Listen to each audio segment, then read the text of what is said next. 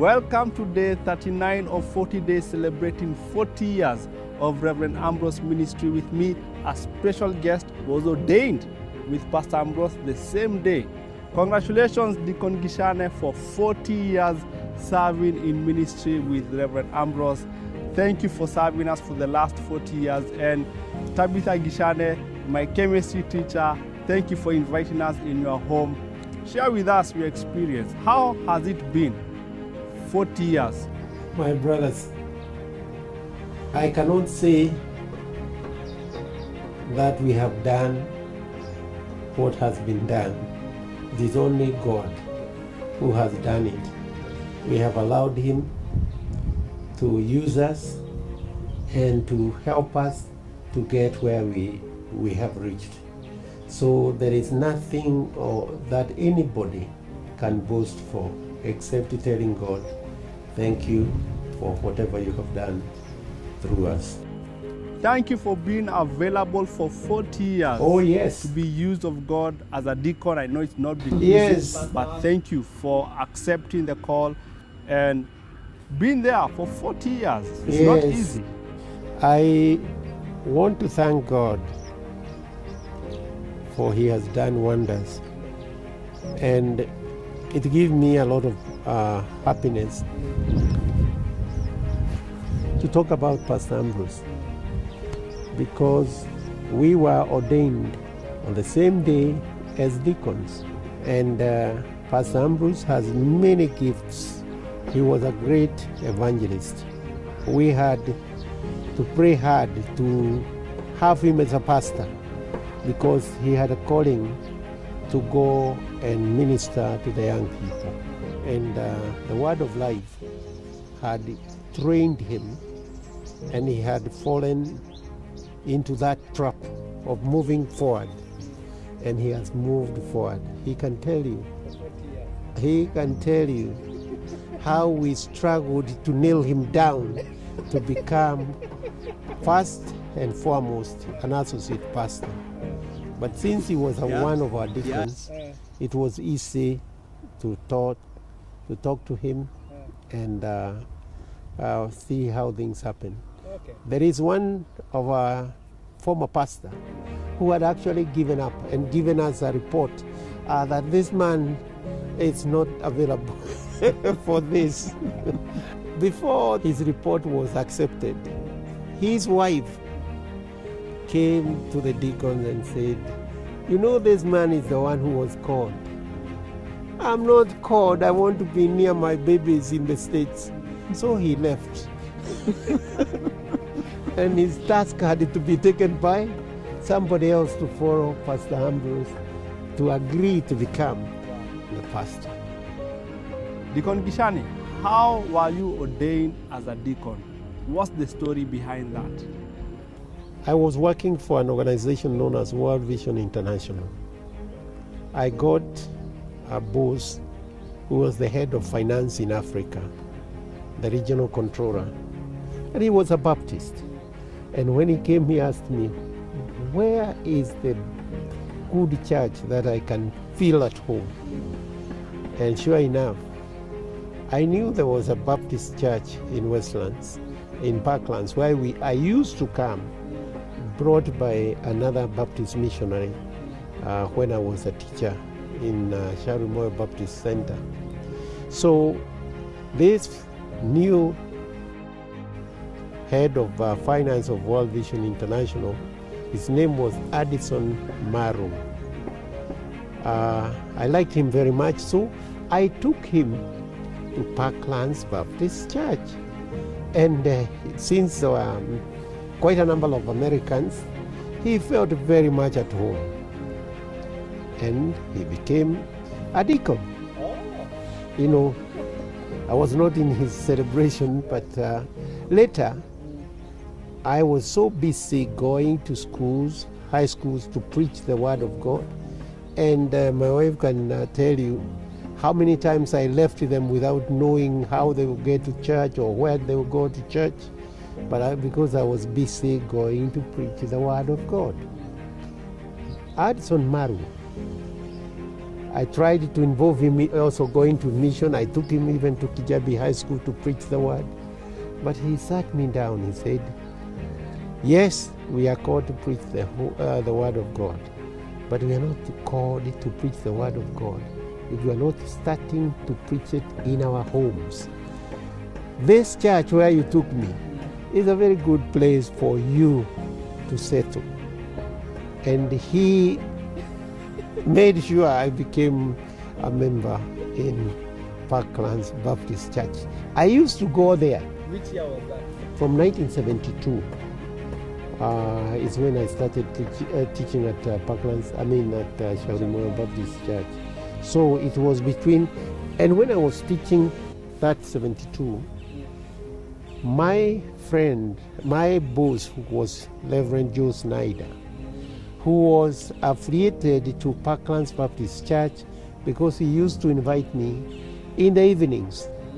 I could not miss that one, because after the service, he used to take me somewhere and bought me hamburger.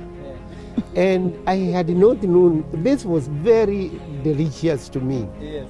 So each Sunday evening, we used to...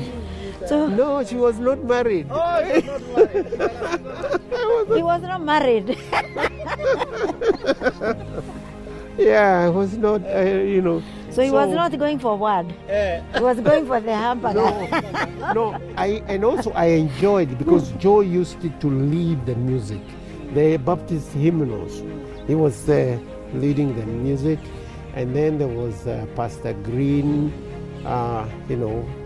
He was before Charles Trope, and they used to preach the word of God, and it was very good. So your boss was very instrumental in you joining Parquet. He was very key, to become a member there.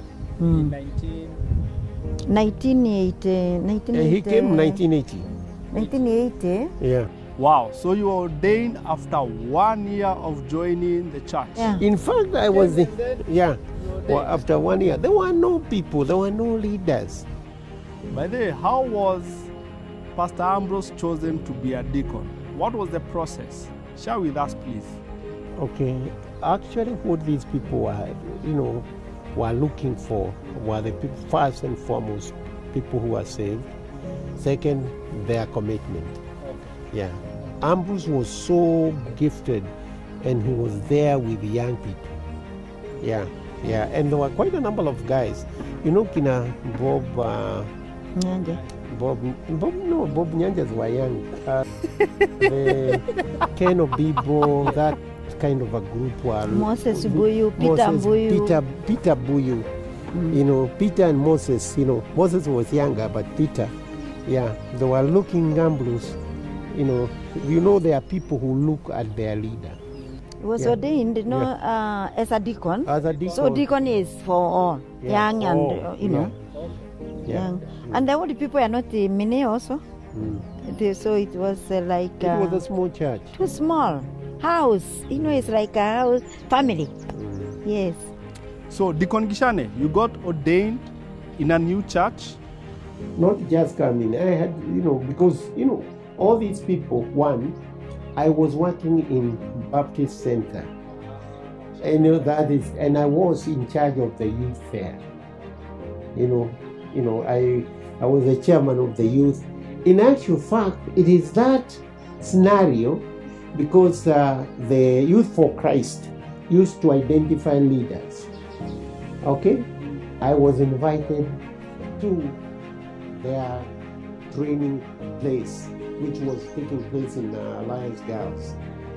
And lo and behold, I met with this lady there. Yeah. So are you grasping? I was also from college, so I was also a leader of Christian Union in Kenya Science Teachers College. So I went there as a leader for this seminar. Yes. Yeah, it was actually the youth seminar at that for leaders. Yeah.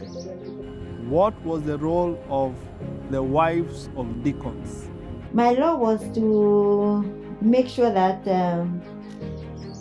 he serves. I serve him, and and that I make sure that I stand with him with the decision they make in the church by encouraging the other ladies, and also to have a ladies fellowship. We used to have a ladies fellowship, and most of the ladies who were coming, and mostly were the deacons' wives. So we were encouraging others, and especially with the missionary ladies, they were encouraging us, teaching us the Bible study, how to conduct fellowship, and yeah. How was that transition from missionaries to now local deacons? Well, it's very interesting because I thought we were going to stay the way things were. But these people, the pastors, the missionaries, seemed to have a limit. And we saw people change gear. You know, they were doing things themselves. Yeah, you know, in fact, it was very interesting because when Charles Tope came and served in Parklands Baptist Church, there was a time we felt we cannot be able to replace or to have another pastor.